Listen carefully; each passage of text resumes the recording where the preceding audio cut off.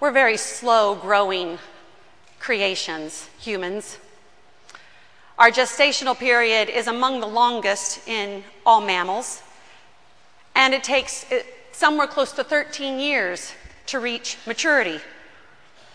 There's no other mammal that it takes that long for. And it is with this in mind that perhaps Paul is speaking in his letter to the Galatians today, knowing that we are always growing and changing. He uses images about that fact, this growing up, in several of his letters. 1 Corinthians is one of those letters. In the 3rd chapter, and also in Hebrews, he talks about feeding those new Christians, those new followers of Jesus, with milk because they're not ready yet for meat. Also in his letter, the first letter to the Corinthians, in the 13th chapter, which we often refer to as the love chapter, he says, "When I was a child, I spoke like a child. I thought like a child. I reasoned like a child. But when I became a man, I put away childish ways." And so here we have him talking about that same aspect of growing up in the faith. The word that's used here, disciplinarian, is meant to conjure into our minds a tutor or kind of a nanny kind of a person for a young person. Someone who's going to instruct the young person in the ways of the world and how it is to operate in the world. Taking them out into the world so that they can learn on the ground and in relationship, so that when that young boy becomes of age, he's equipped to go into the world on his own and to navigate all that he faces. Paul talks about the law being that very instructor, disciplining him in the ways of faith, so that when he was able to go out on his own, he was able to operate in the world, and in so doing discovered what God had in store for him. Growing up is something that we're always doing. You know, today we are going to recognize our graduating seniors, both of high school and in college. And it occurs to me that in high school, when you turn 18, usually sometime around your senior year, you are given the title adult. And it sticks with you for the rest of your life. Adult is the word used for people that are 18. Adult is the word used for people who are in their 40s and in their 60s and in their 80s. You might get to go on to be a senior citizen, but that start date is negligible if you ask anyone. They don't know if it starts at 60 or at 55 or maybe even later. Depends on what the benefit is, I guess. But nonetheless, we're all called adults. Yet we would fool ourselves to think that upon arriving at that title, it was all done. For indeed, we grow and change throughout our lives, and the challenges you face at 18 are different than those that you face in your 40s, which are different than those that you face in your 60s and in your 80s.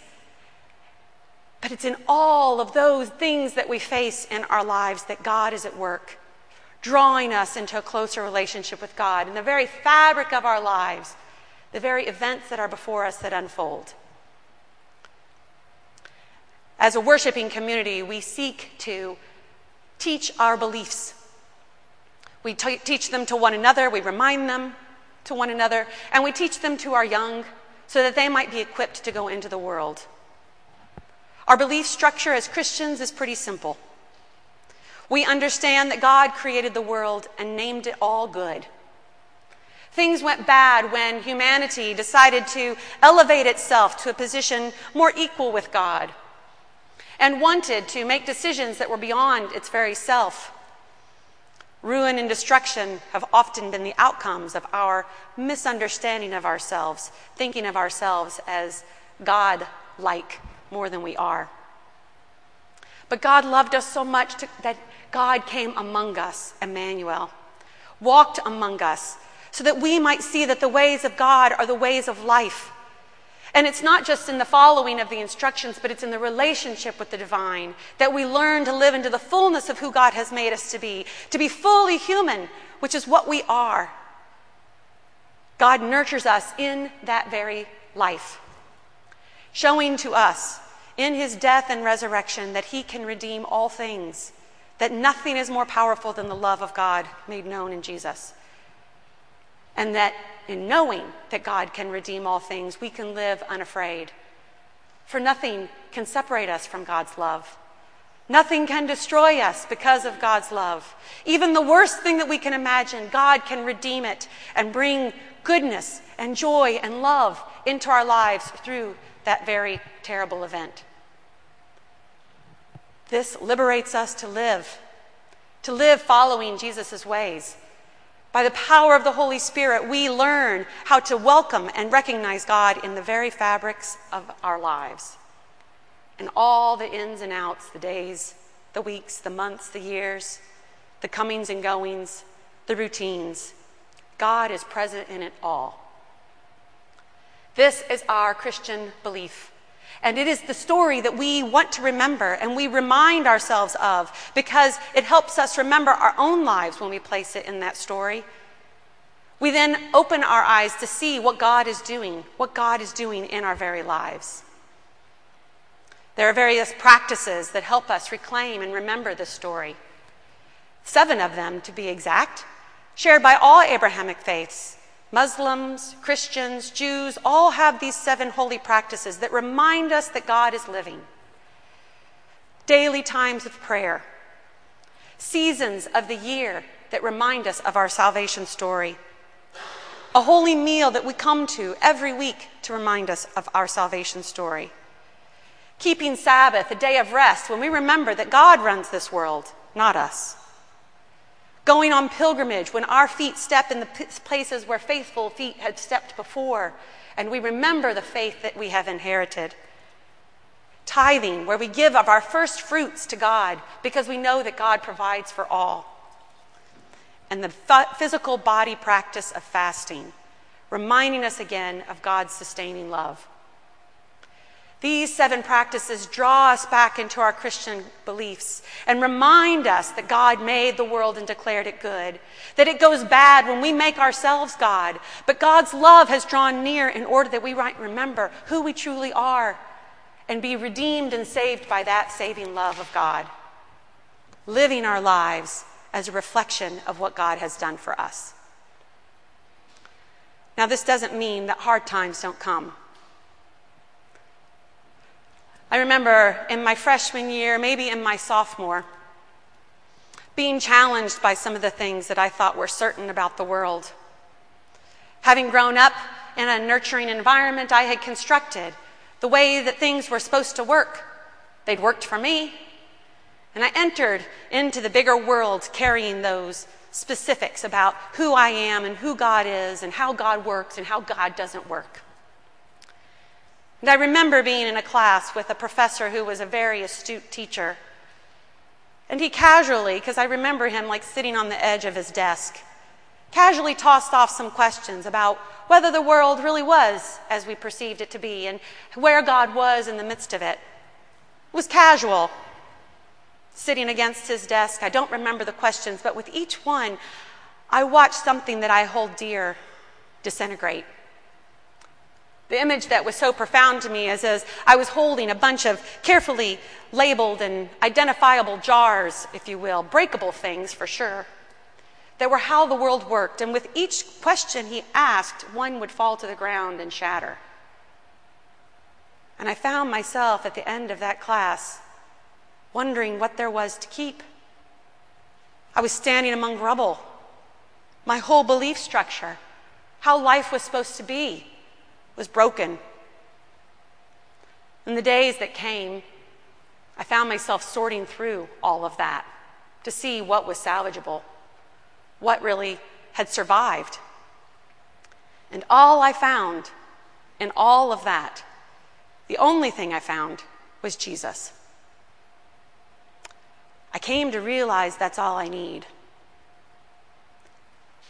That was the first time in my life that God has disassembled the grandiose ideas I have about how God works in the world and who God is and who I am. Because God doesn't want me to carry around all of that stuff. God wants me to have a relationship. And sometimes in the midst of carrying our structures about how it's supposed to go, we forget that relationship with God. The good news is that God uses the very fabric of our lives to draw us closer to Him. Day in and day out, in the events of our lives, we're drawn closer to Him. So when I've had marital woes, it's been the spiritual practices that have brought me back to the truth of that relationship. When we've had children problems, it's been the spiritual practices who've brought me back to the truth of God's activity among them.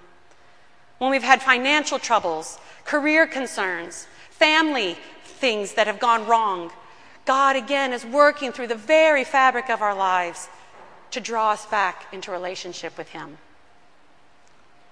And this is what we hope to pass on. This is what we hope we have passed on to you, our graduating seniors, and our college students who are no longer students of college but are entering and have come through our life. We hope that we have given you our belief, a structure that you can build your life upon. And we hope that we have shown you that the spiritual practices will draw you back into that love all the days of your life. Remember, the reason we worship together on a weekly basis is because we need to be reminded of God's saving love in our lives. Coming to this holy meal and receiving with an open hand reminds us that God provides for us. When we practice prayer throughout our day, we remember that God provides for us. When we go on pilgrimage and we step in the places where faithful people have gone thousands of years before, we remember that God has been working throughout all time with all people all over the globe. When we take on the body prayer of fasting, we remember that God prays through our very physical being. When we practice giving our first fruits by tithing, when we take it off the top and we pass it on to God, it's an act that we do that reminds us that God provides for us. When we take a day of rest and remember that God runs this world, it happens to remind us who we are in God. And finally, those seasons of the church year, Advent and Christmas and Epiphany, Lent and Easter and regular time, they remind us of our saving story, the story that in Christ we have been redeemed. In my own life, I have found that it's in these spiritual practices that the river of God flows. And the blessings that I have received have been because I've thrown myself into that river. In each challenge that I've faced, I've tried to get quicker at throwing myself back into that river. God wants to provide for us out of God's abundant love. We hope that for all of our graduates and for the young people that are coming up through this community, we hope that we pass on this Christian story, the belief that God is active and alive in this world, in our lives and in our collective life. Thanks be to God for being a living God. Thanks be to God for being a loving God, coming close to us wherever we might be, so that we might know that God saves us through that very love. Amen.